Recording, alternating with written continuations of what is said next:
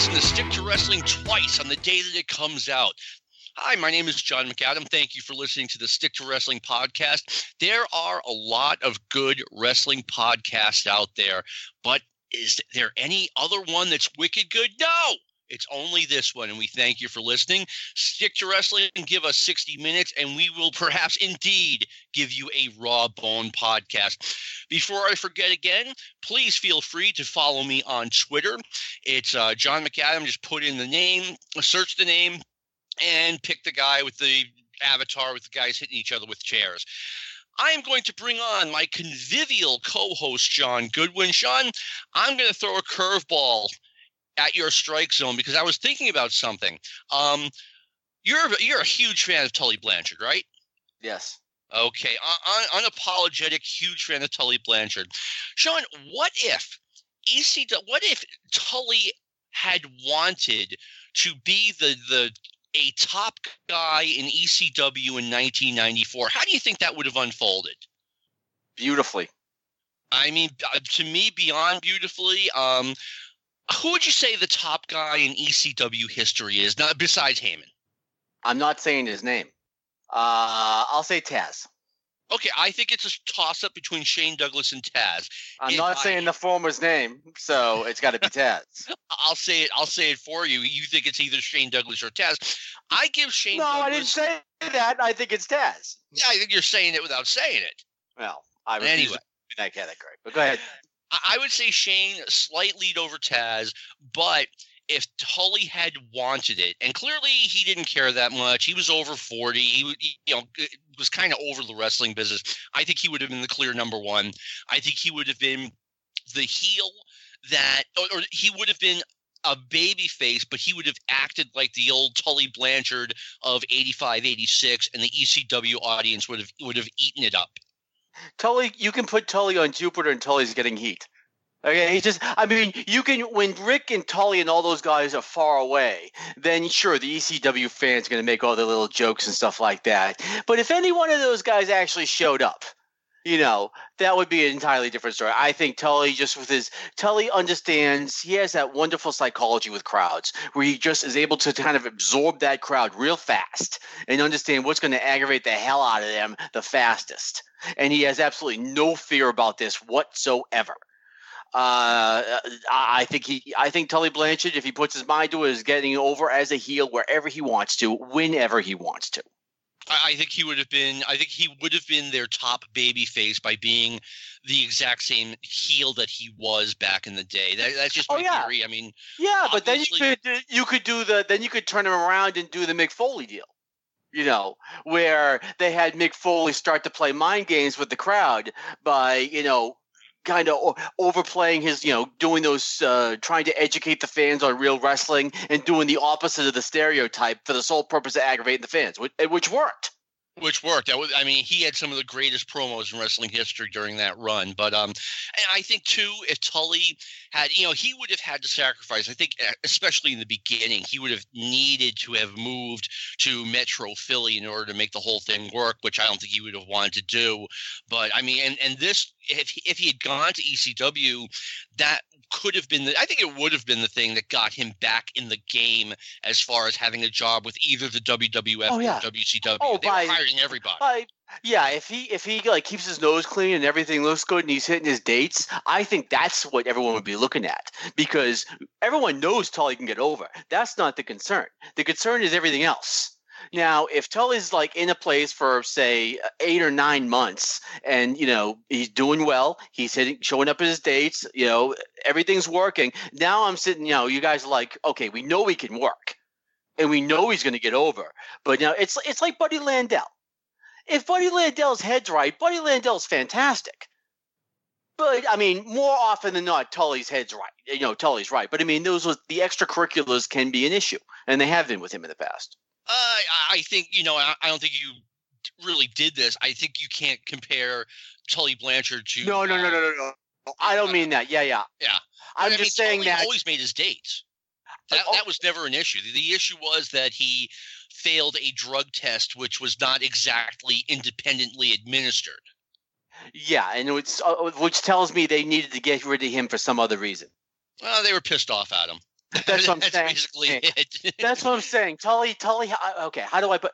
He has had a reputation in locker rooms in the past as being difficult. Not you know what? Not before Really? the end of the WWF run, and maybe towards the end of Dusty's run. I know he and Dusty were not on the best of terms, but Right, but that's what. anyway, Then why else isn't Tully getting a gig afterwards? Because he always could work. I mean, we're talking about Jim Herd and Vince McMahon here.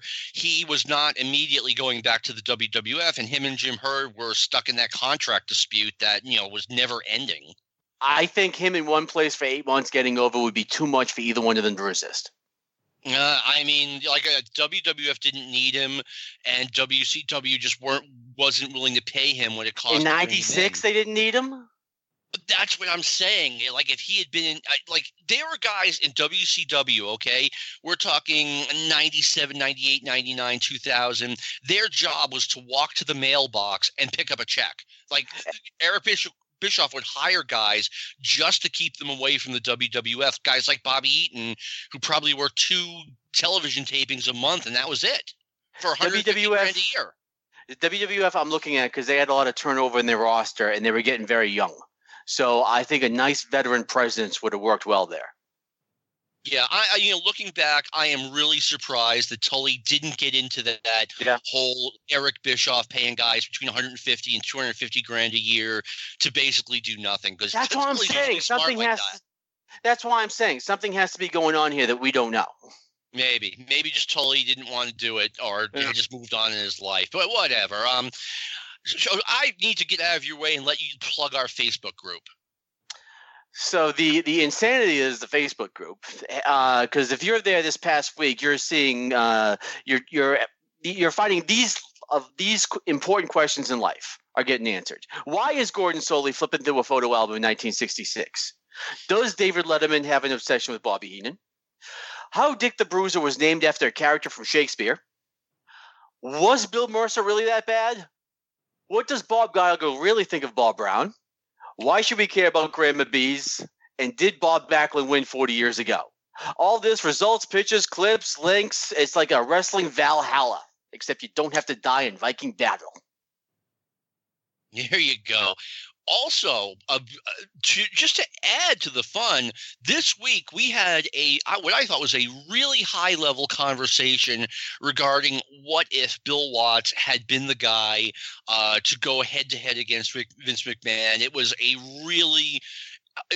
lot of really great facts were presented, and a lot of great opinions were presented. It was a really good thread. Yeah, no, it absolutely was. We've had this discussion here. Yes. And I just think he was the most ready for prime time out of those guys. As far as being Crockett still had a kind of a southern feel, which they had a difficulty shaking. Dusty wasn't doing them any favors with those musical acts. But Watts seemed more national. He seemed more kind of mainstream because, I mean, look at the guys who went up north from him. They all were successful for the most part because they had that kind of national feel, to them. So that was like the worst thing that could have happened was the economy tanking on him right then. Because he would have been the main competitor. He would have had to get cable, but I mean, he would have been. I mean, I think he would have got TBS. He almost got it in '85. Yep. I don't know when he would have gotten on TBS with Crockett already on there, but it's funny. I'm saying he could have pulled it off then if everything went right. I mean, that's the thing. Something always goes wrong, but it's funny. In '88, starting in 1988, like the telephone used to be the original message board, the original Facebook group, and I mean, certainly not a week went by, starting in '88 and ending in '92, when I was on the phone with someone who was talking about why don't they bring in Bill Watts, meaning WCW. And starting in 1990, certainly not a week went by until I would say around 92 when someone was like, what's going on with Tully Blanchard? When's he coming to WCW? But anyway, we want to, well in advance, wish everyone and their family a very happy Thanksgiving. And we're going to drop about a week before Thanksgiving. So you will have a week to absorb all of the Thanksgiving Day cards we will be discussing on this upcoming podcast.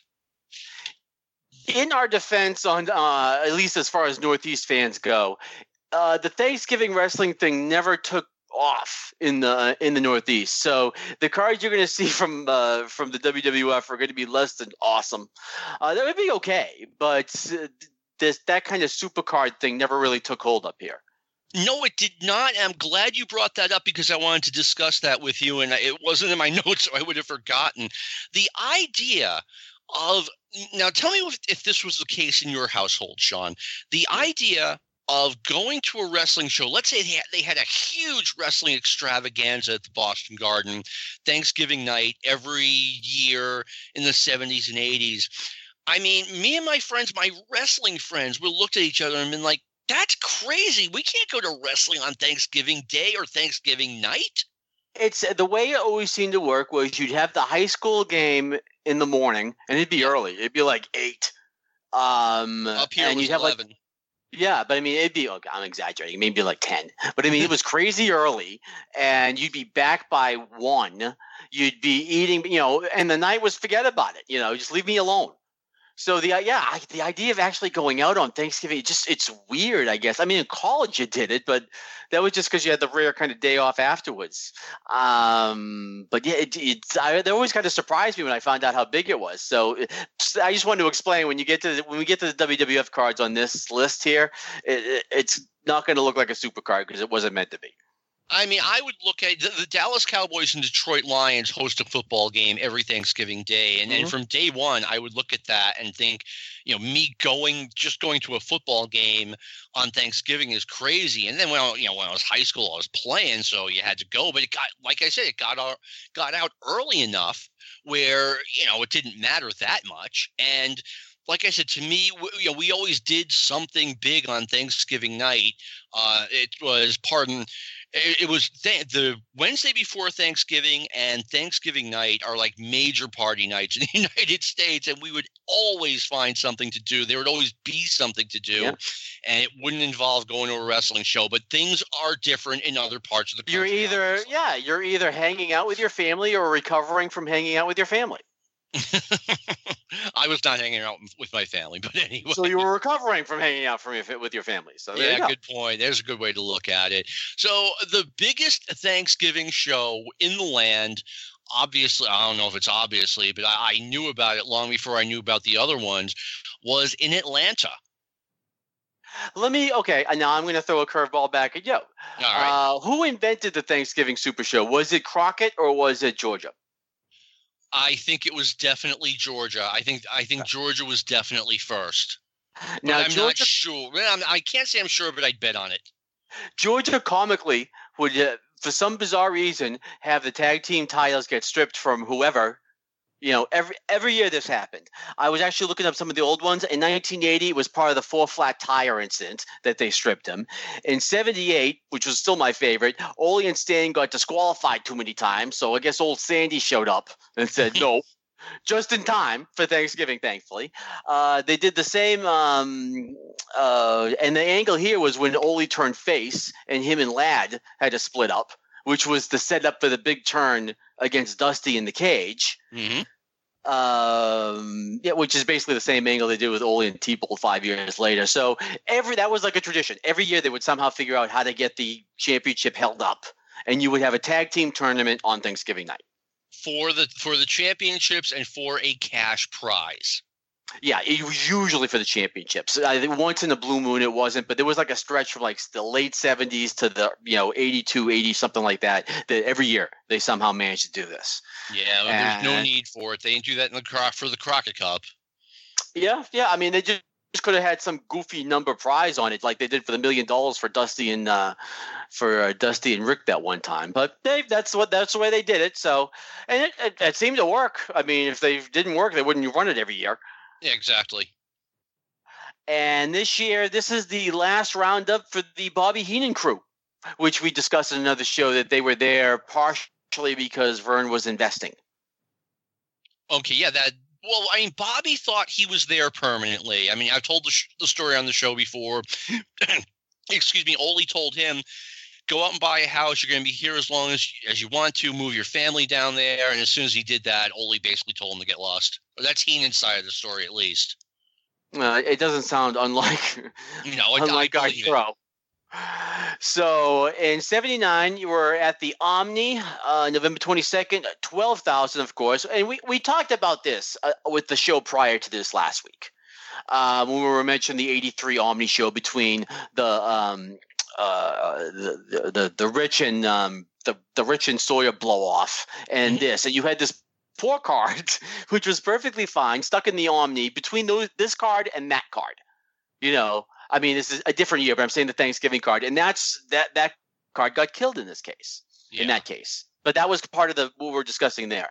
In this case, you again have the Georgia Championship, and they also were an early example. And Shire did it too in San Francisco, but bringing in outside guys to give the show a big feel.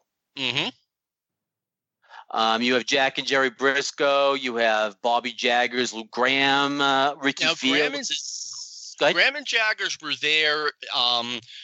We're in Georgia at this point, full time, and I think this was a very interesting tag team because Luke Graham clearly is on his way out, and Bobby Jaggers is on his way up. And two Wildmen too, weren't they? Jaggers not as much. Jaggers was more of like a vicious hitman type than a wild man. I meant off. I meant in like. Oh, they were party guys. Oh, yeah. I once heard the greatest story about Bobby Jaggers. He goes into a bar, goes up to a girl and says, this bar must be where all the celebrities around here hang out. I mean, you must be a model. I'm Bobby Jaggers, #1 contender for the NWA title. This is in Florida, I assume. I don't know where it was. It was probably in San Antonio. Well, yeah, true. I didn't even think of that.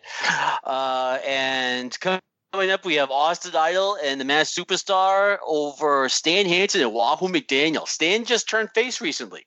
Yes, he did. And he's, I mean, I don't want to spoil it. I mean, it happened 40 years ago. But, I mean, talk about what a night for Austin Idol and Masked Superstar.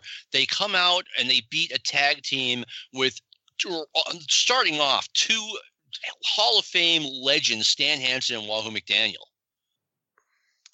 And again, Stan his face is funny. He's good, but it seems disappointing because he's such a crazy, wild, fun heel. And you're like, why? I like cheering Stan just because I cheer Stan when he was a heel anyway, and now I'm supposed to, so it's good. But yeah, that's a way to put them over early. Do you remember what the match was like at all? I've never seen any of these matches, to be honest with you. I don't think they were. I don't know if they were. I'm sure they were not televised in their entirety. But I don't think I've ever been more shocked by wrestling that when I picked up a magazine and saw that Stan Hansen was now a good guy. How can he be a good guy? He's the guy who broke Bruno Sammartino's neck. Well, yeah, true. Yeah, if you're in New York, absolutely. And again, Ole was going to flip right after him too. To set up it's all. Ole as a baby face is just painful. I just can't get past it. Yeah. We also have in the first round Tony Atlas and Ray Candy over Ox Baker and Killer Khan, the Immobile team, the Immobile duo. Yeah, really. I mean, Killer Khan wasn't too bad. Yeah, Khan can move a little bit back then. It wasn't that bad yet. He was never that bad. And Ox Baker, you're right, he was immobile. Ray Candy and Tony Atlas weren't exactly the most mobile guys out there. I had a guy ask me a question on Twitter, which you should follow me on.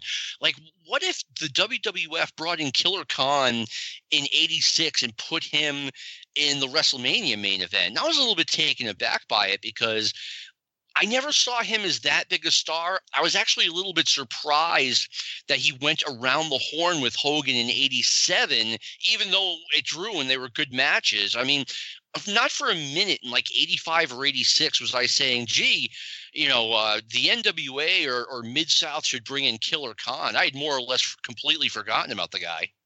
And before it sounds like I'm being too negative on Khan, I loved him in Japan with Choshu.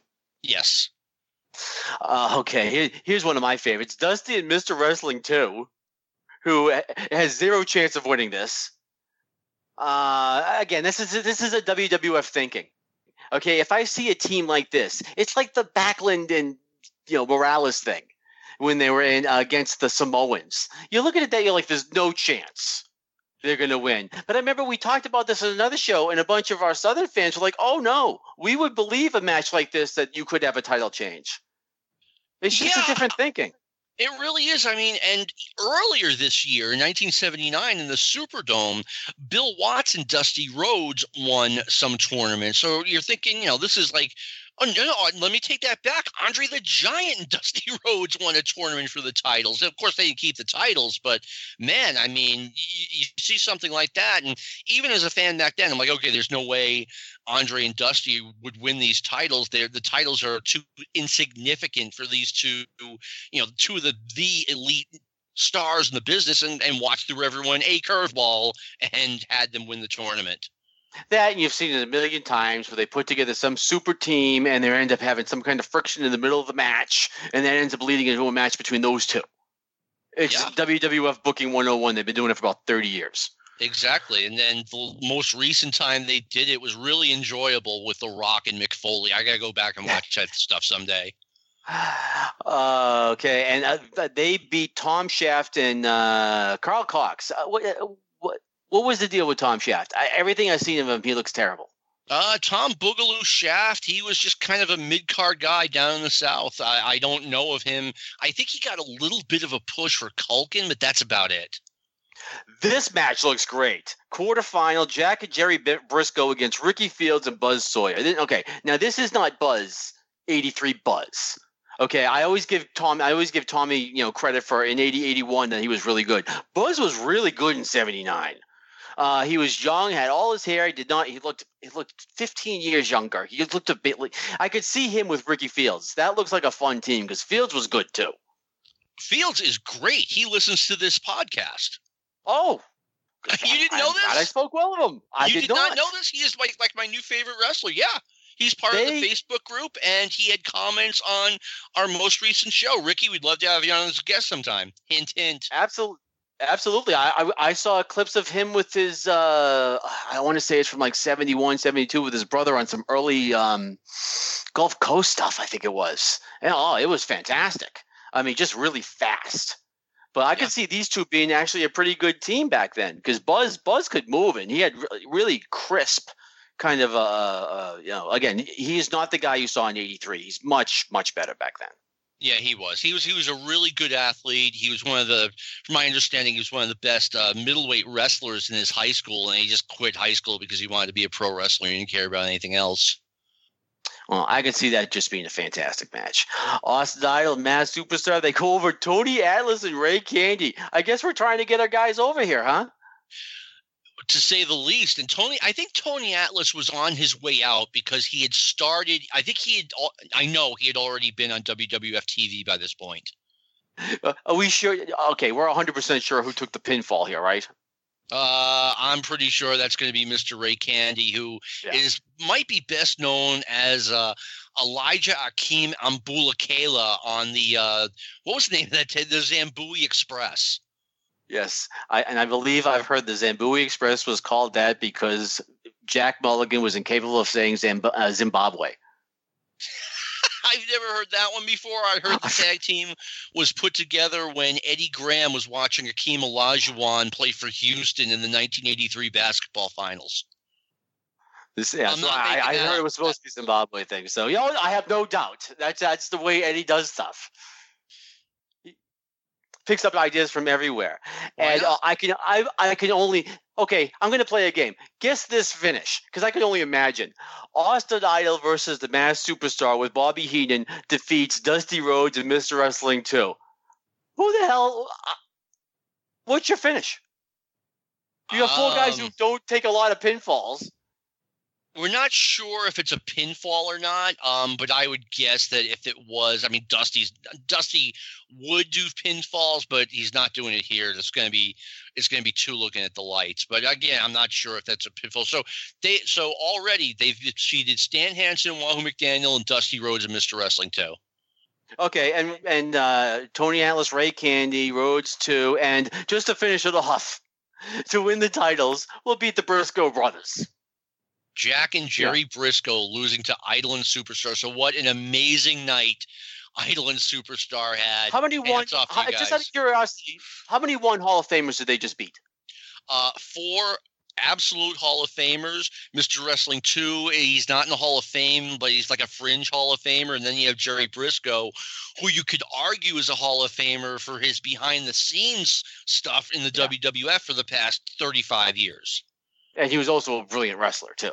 Oh, God, yeah. I mean, people underrate, I think, his stuff with Pat Patterson back in like 98, 99. That was a really funny duo.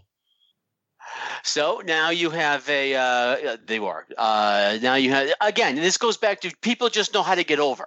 And those are two gentlemen who know how to get over whenever. Yes. So we have 3 other matches. Mr. Wrestling 2 defeated the fake Mr. Wrestling 2. This is brilliant. Oh, yeah. Having a dark Mr. Wrestling 2 should have been done every 3 or 4 years. Well, the reason, because first of all, 2 is in Mid-South right now, when Joe Powell goes under the hood as the fake Wrestling 2. So you just get an extra 2 months or whatever of free Wrestling 2, because the actual guy's coming back, and then you could have a feud between them second he walks in the door. It's perfect. What a brilliant! I'm with you. They should have done this every time he left. I agree with you. This is why I always say, why are you putting Paul Jones under a mask and calling him Mr. Florida? Jim Powell could have been Mr. Florida, and you could have had Paul Jones too. Why are you putting Rocky Johnson under a mask and calling him Sweet Ebony Diamond? You could have put Jim Powell under the mask, and you would have Rocky Johnson as well. That's why it never made sense to me. It's like getting a free Mr. Wrestling 2 for like 2 months. Yes, because everyone thinks that's actual wrestling too, right? And then exactly, it's perfect. It's just brilliant. Tommy Rich defeats Bobby Heenan. Do you think there was blood? Steel cage match? I know there was blood because I've seen photos of this match. I should say, do you think there was a transfusion? Yeah, really.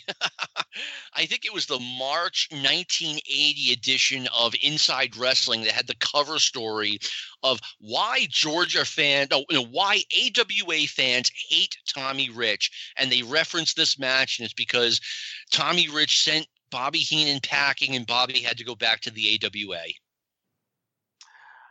And our main event, the Bizarro team of all time. I still can't get over these guys. I remember when I never saw them as a team. I just saw when them broke up, because that was like the first show I got of Crockett when he came on TBS, was when they broke up.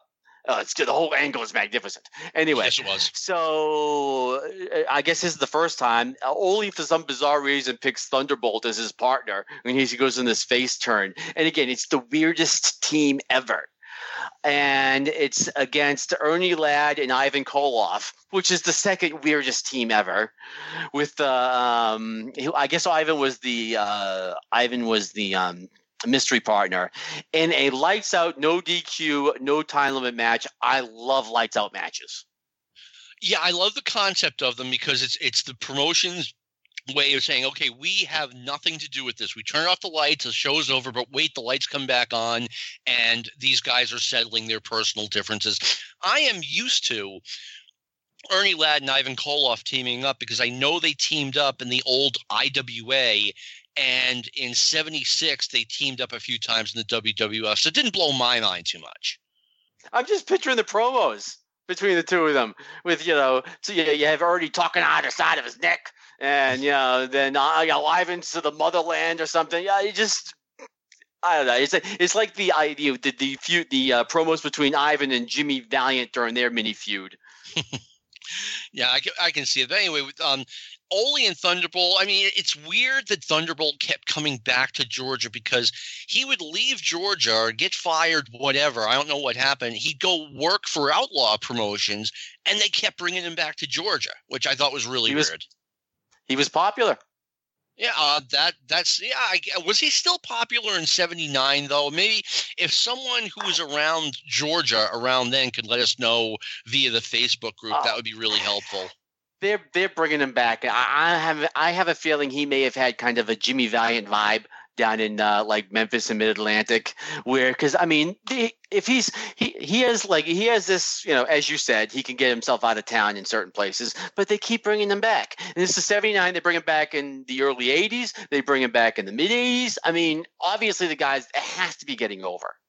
I don't know. When I saw him in 1984, when he came back, when Georgia first got that 605 show, I mean, this guy was high unintentional comedy. I think I've mentioned this before, but Jimmy Hart comes out and he throws the greatest shoot line ever at Thunderbolt and Ole when he says, "This is 1984, not 1954." And Ole and Thunderbolt are sitting there looking like a couple of guys from 1954. Yeah. Oh, no, absolutely. I mean, Ole, well, that was kind of Ole's charm. He always looked like he was from 1954. That was kind of the bit. He was the perpetual guy yelling at traffic to slow down outside outside his front yard. Yeah. So buggies. Exactly. But I mean, yeah, no, Thunderbolt by 85. That's what I'm saying though. There must have been, we watched Jimmy Valiant. We're like, I have no idea. But I will, the next comment I'm going to say is that Valiant got over in Memphis. He got over in the Carolinas for a long, long time. Yes, and I'm guessing the same thing happened with Thunderbolt, because if you're going to keep bringing him back and you're going to keep complaining about him, then there must be a reason you keep bringing him back. As far as I know, this was his last run in Georgia until 1984, when Ole was absolutely desperate for any kind of talent. I don't remember. I got CBS starting like the middle of 1981. I didn't see him once, so we're missing about maybe we're missing about 2 years here. But I don't think he was back in Georgia. As a matter of fact, I now remember in 1981 he was part of a outlaw group in Georgia that was using both he and Chief Jay Strongbow. Maybe that's what I'm thinking of. Okay. Maybe thinking of that. But no, again, okay. But nonetheless, we will ask our friends from Georgia, and another reason to go check out the Facebook page. By the way, if you're listening and you're a friend from Georgia, feel free to sign the Facebook page and comment on just that. There you go. Off to Florida. The 22nd Jacksonville Veterans Memorial Coliseum, a beautiful arena. And how was Thanksgiving in Florida? Was it a big deal, or? As far as I know, it was not. I mean, I got Florida on cable in 1980 and 1981, and I don't remember them making a big deal about the Thanksgiving night show at all. I don't remember the magazines making a big deal about it like they did in Atlanta. But, I mean, nonetheless, this is not a bad card. We start off with the Super Destroyer beating Bubba Douglas. Now, this Bubba Douglas is not, just for clarification purposes, Big Bubba. This is Andrew Douglas, who was a kind of a feature a bit in Florida. Yeah, he was a homesteader in Florida, a popular undercard guy. Super Destroyer is Scott Irwin, who actually had a pretty cool gimmick. They would say he was from Parts Unknown, and he'd be like, "No, I'm not from Parts Unknown. I'm from the United States of America." And I always got a kick out of that for some reason. He would go to I think this was the start of this gimmick, and Scott unfortunately tragically died very young. But this was the start of this gimmick, I believe, and he would go on to Georgia and make a very good tag team with the magnificent Bill Eadie, the king of the masked men, the masked superstar. Yeah, he got Scott Irwin got brain cancer, and it didn't take very long from being diagnosed with it for, unfortunately, his passing. Okay, we have the next up. Let me just so a quick digression on this. We have a 2-on-1 handicap match. Leroy Brown defeating Don Serrano and Raul Mata. I'm interested in how different areas kind of use the handicap match, because as we were always exposed to it in the Northeast, it was some guy you need to get over against two enhancement talent guys, and they wipe them both out at the same time. Now, if you go to St. Louis, you see the match. We put up a match on the Facebook page, which was, I believe, Harley Race against Johnny Valentine and Jack Briscoe in a handicap match. And from what I'd heard, that this was common because they would end up having – it's a way to have the guy who's about to take the pin loss really not lose any heat, but start a feud with one of the two guys, which is interesting. I didn't even thought of that. Is there a special way they did it here? There was a special way they did it here, and it was always really annoying. It was they would tell you before the match that the handicap, the two guys who are acting as a team are supposed to tag in and out. That happened literally 0% of the time. That both guys it would be one big guy, whether it be Hulk Hogan or Ivan Putski, just beating up two guys at once. And if you're one of those two guys who can't take on Ivan Putski or whoever with another guy on your side, then what good are you? You know what I'm saying? Like, this guy obviously does not belong in the wrestling business if he's this bad at his job, but that never stopped the WWF. Okay, now I just noticed what could be considered kind of an amazement here. Next up, we have Jack and Jerry Briscoe against Killer Khan and Mr. Hito. Wasn't this match, weren't they in Georgia? I guess one was a matinee. It's possible that one was a matinee, and it would very likely be this one.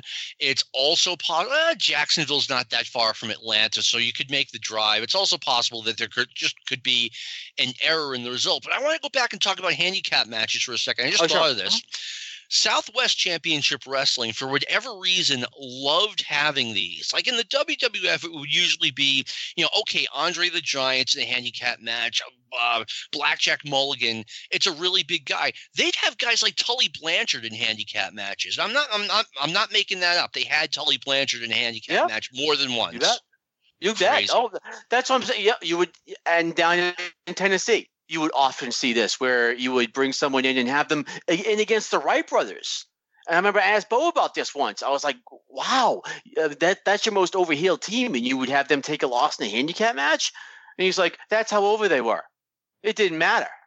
Yeah, everything depends on the wrestler and the territory. And the more I look at this card, the more I'm convinced this was a matinee, and everyone who was on both shows just drove up to Atlanta. Yeah, it's can you imagine a matinee on Thanksgiving? Yeah, really? That's even more brutal. It doesn't say how well this show drew, but I'll get more into this. Kind of my final point in this show, but yeah, you're right. Having a wrestling show on Thanksgiving afternoon, come on. And what do you think of Leroy Brown before we leave that match?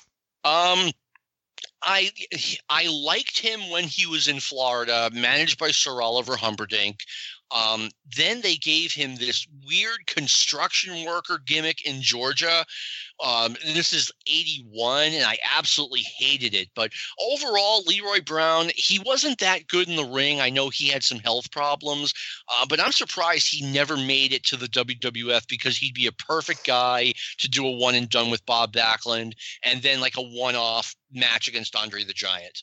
Oh, I think you could do 3 with him. I love him. Even with I knew that face thing with the construction hat deal was goofy. He even kind of got that over, because as a face, he's tough as a face because he's a crazy heel. But it was funny, that character. He would just, someone would threaten him, and the babyface was like, "Well, I don't want to interrupt." Leroy was just like, "Okay, let's go." And he was. I know he wasn't great in the ring, but he was quick, and he did a good big man's offense. Yes, he played big. If you have a guy like, say, Dream Machine, who's a fine promo, but Dream Machine, despite the fact of being high 200s, near 300, never really played big, I thought. Leroy did. When you were in with, you knew you were in with a big guy. No, you're right. He did good big man stuff, and he did the bad dude from Chicago gimmick, and I thought he did that really well, which probably has something to do with why I hate the construction worker Southern guy gimmick so much. Yeah, it's like Stan.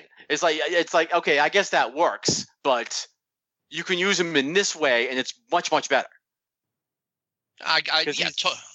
He's way better heel. All right. Absolutely.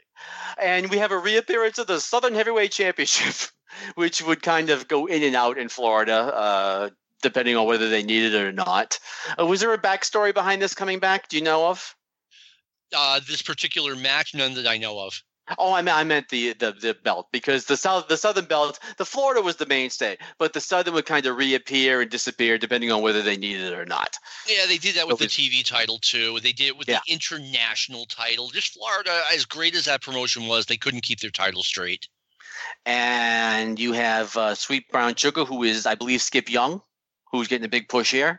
Yeah. Against Florida's really pushing some young guys here. They're kind of like freshening up some talent. You're noticing, like, we're about to see Manny Fernandez in a bit, who is having just at the beginning of a monster run here. Yeah, Sweet Brown Sugar, it was funny. I mean, there were, as a quote-unquote mark that I was, two wrestlers that you couldn't – I mean, you put them under a mask, it doesn't matter. You know exactly who they are.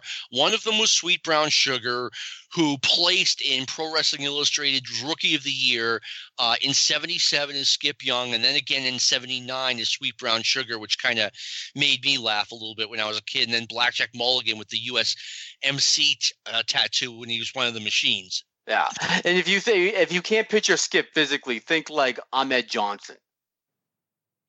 I mean, just jacked. Yeah, it wasn't just physically. He had a glass eye, which he couldn't hide with the mask. Yeah. So it was just totally obvious it was him. Yeah. I mean, okay, so and again, we have Manny coming up with Bugsy McGraw. Manny is so good here. Yeah, Manny looked like a future star that was about to happen. It kind of did, but to a lesser extent than I thought. I mentioned this recently. I had never heard of Manny Fernandez before he won the Florida Heavyweight Championship. And then we have Bugsy McGraw make it in the beginning of what was a major comeback. I think he had been out of the country for like 2 or 3 years, and I figured he just retired or vanished, and here he is in Florida getting a big push. He had a main event in Madison Square Garden, didn't he? Okay. This is kind of a sad story. He had a main event in Madison Square Garden. It was scheduled for the end of 1975. It was supposed to be Bruno Sammartino against Bugsy McGraw, and the tickets were selling so poorly that they inserted Lou Albano in the main event. It was Bugsy McGraw. It turned into Bugsy McGraw and Lou Albano against Bruno Sammartino.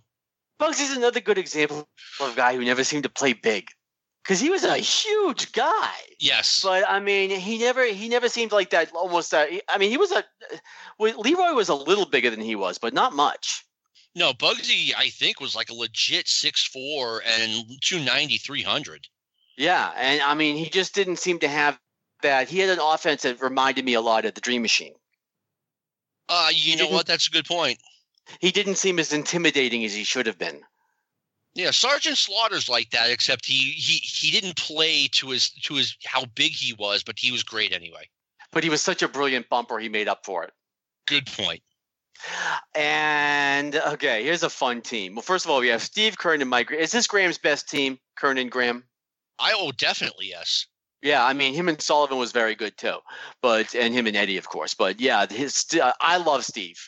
I've sung Steve's praises many times, and they had a nice kind of mesh here of just two guys who are, and these guys deserve to be pushed to the top of the tag team. This was a very good tag team. It was like Florida's version of Tony Gurria and Larry Zbyszko, except they were way, way better. Just two guys who homesteaded and found themselves teaming together a lot, breaking up, and then getting back together again. Like who? What are you doing to me here? Way better version. Way better version.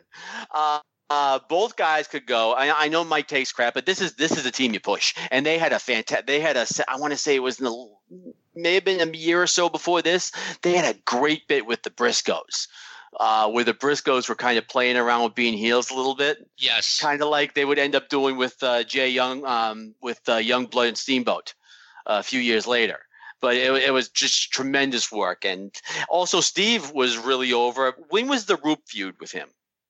1976, I believe, was when Bob Roop made the remark about Steve's dad, who was legit a prisoner of war in Vietnam, and Roop came out and said something snide about it, and that's what started it. Steve asked his dad about this beforehand, obviously, to make sure it was okay with him, and he said, "Son, there is nothing. After what I've been through, there is nothing you're going to do that's going to bother me."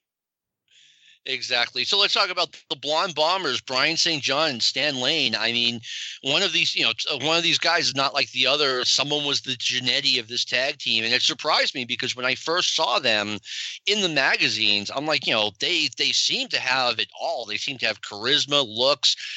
They meshed well together. I've seen the tag team, and they were a good team. I don't know why Brian St. John never made it in the business. The push, because if they want to push you in Florida, the way they do it is they have you go over Eddie Graham and Ray Stevens for the championships. I mean, talk about a couple of all-stars that we just went through in Georgia. If you want to get somebody over in Florida, you put them over Eddie Graham. And Eddie totally. Obviously volunteered to do this, so he clearly saw a lot in this team. Now, I wonder, you said that. I never really thought about this before, but Eddie Graham, I mean, I've seen Florida TV from him from 79. He clearly comes across as a bit of an old man. And considering that I think Mike started in 71. So he's old enough to have a kid that's been wrestling for 8 years now. We've talked about this. They never talked about anyone's age, but you got to stop and do the math and be like, wow, he's there, Eddie's Bruno. Old. Nope. He's there, Bruno. Doesn't matter. Okay, I never got it's like that. Jackie Fargo in Memphis. He is just kind of that. It's Eddie Graham. Okay, it's that's how I always felt about it. It was one of those guys where the age didn't really matter, like Fargo in Memphis, like Bruno in New York, like to a lesser extent the Sheik, or better yet, Dick the Bruiser in Indianapolis. Vern Gagne might be the best example. Yeah, Vern Gagne, Nick Bockwinkel, even though he was still great at the end.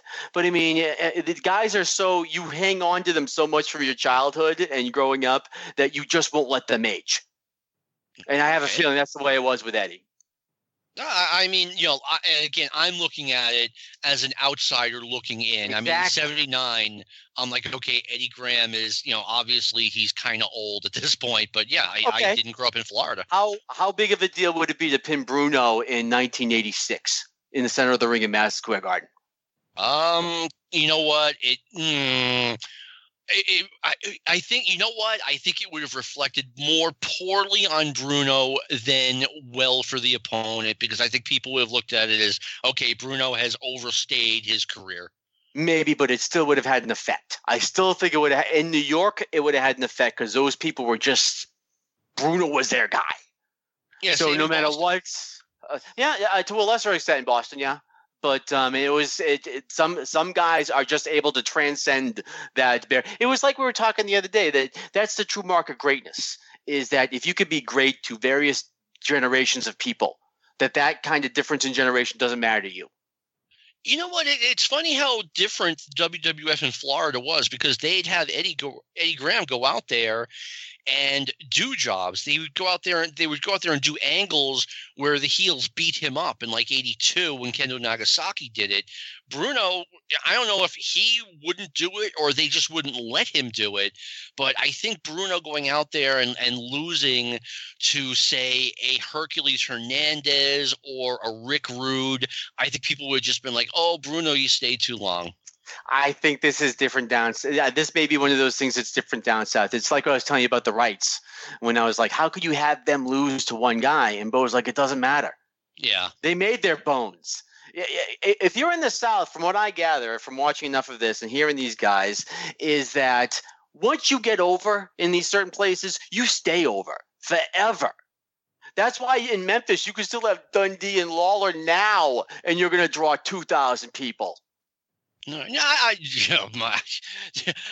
wait a minute. Did they really? You know what? Okay, I can see that because it's less of a match and more of a convention type thing where you're really there to get your picture taken with Jerry Lawler or Bill Dundee. But still, it's the vibe. It's that you're bringing yourself back to your childhood. It's these guys had such an impact on these people when they were young. You don't want to let it go. True. I mean, and you know what? It's pro wrestling. You can get away with it. I mean, imagine if we had Tom Brady like out there playing quarterback when he was older than 40, he'd make a fool of himself. Yeah, no. If you want to get somebody over in Florida, you're sending Eddie out there because that will have an impact on them. And if nothing else, they'll be like, okay, this is serious. Because it's not something. It's Eddie's not inserting himself into an angle unless he's something he's convinced is going to work. Oh, I can see that. All right, let's do the Greensboro card. And this will be our second to last one. This is our last one from 1979. We got let's well, first of all, we have SD Jones down there. How did SD do down there? He about the same as the WWF, to be honest with you. About the same card position, jobber to the stars sort of thing. He's one of these guys I keep looking at like, why not? He always, I don't know, he had a nice, not a superstar guy, but, like an intercontinental type level guy, maybe in, WCW, like a TV title level guy. I mean, he could always do a decent match. He wasn't that good in the ring. I think I thought he was okay. Let me rephrase that. In the 70s, I thought he was okay. All right, I can go along with that. I think Intercontinental is a little bit. What's the word? I don't mean holding it. I mean having him get a couple shots, but I mean giving him a decent push. Let's put it this way: giving him some legitimacy. No, I could see it. I mean, in '81, I kind of thought he and Tony Atlas were winning the WWF Tag Team titles. But the opener was Steve Muslin against Frank Monty. Frank Monty's one of those guys I never understood how he never got over anywhere. Steve Muslin is best known as Steve Travis in the WWF, who got a huge push here in 1979. And somehow they just cut that push off right in the middle. It made no sense. And you have a $7,500 battle royal. What an odd number. Yeah, really. You know what? It might have been one of those deals where the promoter puts up X amount for every amount that the wrestler puts in, and it just added up to 7,500. But you're right. I didn't think of that. It reminded me of one of these shows. It was one of the old Ghoulish shows, and I remember there was an announcer. I forgot what it was, but it was some battle royal for $500. And that was like the announced winnings. And like one guy hit another guy. At some point, the announcer goes, "You just never know what a man will do for $500." You know what, though? That was a lot of money back then. And I think the fans can relate to $500 more than they can to $1 million. I mean, I once saw a Gulf Coast show from, I want to say 70 or 71, and they fined Cowboy Bob Kelly $25. And I kind of laughed. I'm like, you know what? That makes sense. For something that kind of offense. But you bring up a very good point here, because this looks like it's a simple thing. This is a very delicate piece of business, because if you go too low, then they're like, "Oh, just stop, cheap," But on the other hand, if you come rolling out like $50 million challenge, you look foolish again. So, I mean, you have to kind of find the right number, and that number is going to vary depending on where you're doing the show. So, what was the story about the time Austin Idol cashed the check? Yeah, they had the jumbo-sized check, and he just brought it to the bank and cashed it and got the hell out. Two quick things about Battle Royal money. I went to an indie show in 1987, and there were probably, I'm going to say 250 people there, where they advertised a $20,000 Battle Royal, and that was just ridiculous. But I like this Battle Royal number because in 1979, $7,500 would buy you a nice car, a nice new car. So once again, a person can relate to that. $7,500 is a year's salary for some people in 1979, depending on where you are. But we have some interesting names here. Has Andre ever lost a battle royal that we know of? Yeah, he definitely has. He lost one in the AWA. He definitely has. But I mean, if there's a battle royal and Andre's in it, he is the heavy favorite. Yeah. You also have Billy Starr, who I'm going to get myself into trouble here. I want to say he was one of the medics at one point, way back. He was definitely on one of those famous mass teams. Bob Marcus, Brute Bernard. Is it that Brute Bernard? Oh, yeah. Brute Bernard was an older man working the very end of his career in the Mid-Atlantic area. Now, here's an interesting match. The next match, Ray Stevens and Jim Brunzell going 27 minutes with Jim Brunzell losing the Mid-Atlantic title to Ray Stevens. I would bet real money this was an excellent match. Jim was getting a crazy push right here. Nick, we talked about this before. We think Nick was Bockwinkel put in a good word for him, possibly. But he walked in, he got the Magnum push before Magnum. Every match was 3 drop kicks, pin, 3 drop kicks, pin to start off with. And I could see Ray, taking care of his guy here. Oh, absolutely. I think Jim was on his way back to the AWA at this point. I think he was. And Ray would have already been familiar with Jim because Ray and Nick would have had several matches against the High Flyers, Jim and Greg. And Stevens and Patterson as well. Yeah. So, I agree with you. That should have been an outstanding match, and I love Ray Stevens anyway. Now, talk about matches that probably were not incredible. Blackjack Mulligan in a Texas street fight defeats Big John Studd. John Studd, once read an interview with him, was a shoot interview. He said he would tell his family, this is after he retired, look around, look at the nice house you have, look at the nice things you have. Thank Blackjack Mulligan and Andre the Giant for all of this. Absolutely. Between this and between his great feud in the WWF. But Jack is a great presence. He's a great promo. He's awesome to watch walk into the ring. Oh, I don't see it in the ring, though. And I've watched. I don't get it. I don't know. The punches are bad. Like any kind of these tough matches, I don't know. I just don't. Am I missing? What am I missing? Nothing. Blackjack Mulligan, before I got the Observer, before I knew what work rate was, okay, Blackjack Mulligan would get in the ring during his WWF 1982 run, and I would be like, oh my God, this guy stinks. And the last one we have is Snuka versus Mr. Wrestling. Yeah, that's got to be Tim Woods. And yep. This has got to be, until Ole blew the dust off him in '83, this has got to be just about one of his wait a minute, he had a little bit of a comeback in 1980, but Tim Woods was near the end of the road here. So probably him going, I think Snuka was I know Snuka was the United States champion at this point. So him getting a run at the top, is probably a going away present for him. And beating Tim Woods is a big deal whenever it happens in the Carolinas. You had asked me to mention, by the end of this show, for some bizarre reason, the 22nd of November, 1989, at the River Center in St. Paul, Minnesota. Why am I mentioning this? Well, number one, it's 30 years. Instead of doing 79, we're doing 89. It's at the 30-year mark. And here's the thing. It wasn't at the River Center. I looked it up. The River Center was built in 1999, so it's probably in the old St. Paul auditorium. And I'll just run the results really fast.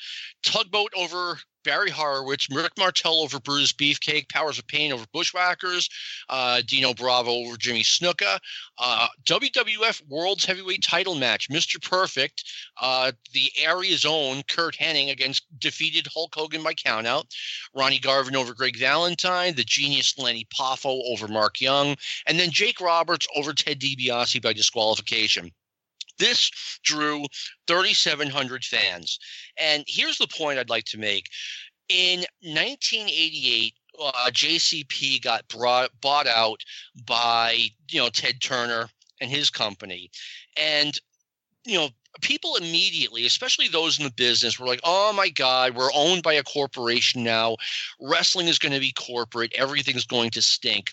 This is one time I disagree because you don't have an NWA show.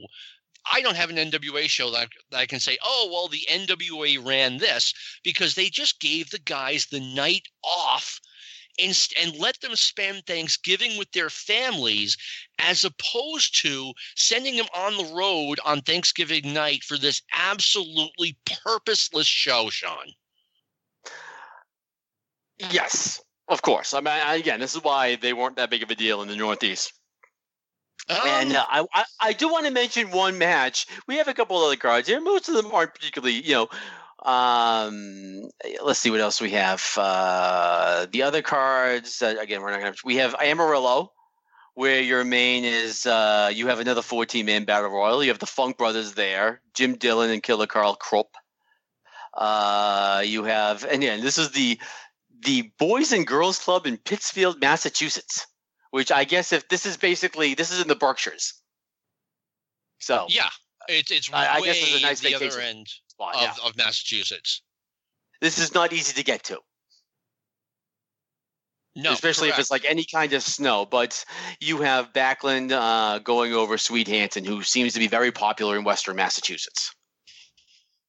Yeah, and again, Backlund over Hansen, Tito Santana over Jimmy Valiant, Pat Patterson over Ted DiBiase, Larry Zbyszko just got back against Moose Monroe, Hussein Arab against Jose Estrada. I wonder how lucky he was to be in the United States when the American ambassador got kidnapped, and Rivera and Rods go to a draw. But once again, I think this is like burned into Vince McMahon's brain that, no, Bob, you can't just have Thanksgiving off. We have to send you to Pittsfield, Massachusetts, because that's just how the many way people do you think are here? Oh, I'll bet less than 1,000. 2? Yeah, I was gonna say no more than 2,000. I'll bet it was. It's the Boys and Girls Club. I don't know how many people this holds, but it's Pittsfield, Massachusetts, and it's Thanksgiving night. So, I guess that was my entire point, that there was one good thing that came out of maybe a fresh new look at wrestling. It's like, no, there's really no need to send the guys on the road to Pittsfield, Massachusetts, or to Minnesota for 3,000 people. Just let them stay home for one day and enjoy time with their families. And with that said, I hope everyone listening enjoys time with their families this coming Thursday, Thanksgiving. I know I will be. I want to thank Sean for everything, all the work he does on this show. I would like to thank our producer, Lou Kippelman, for all of the great work he does making this podcast sound somewhat listenable. And I want to hope everyone has a great Thanksgiving coming up. This has been a production of the Arcadian Vanguard Podcast Network. We'll see you next week. Go Vols.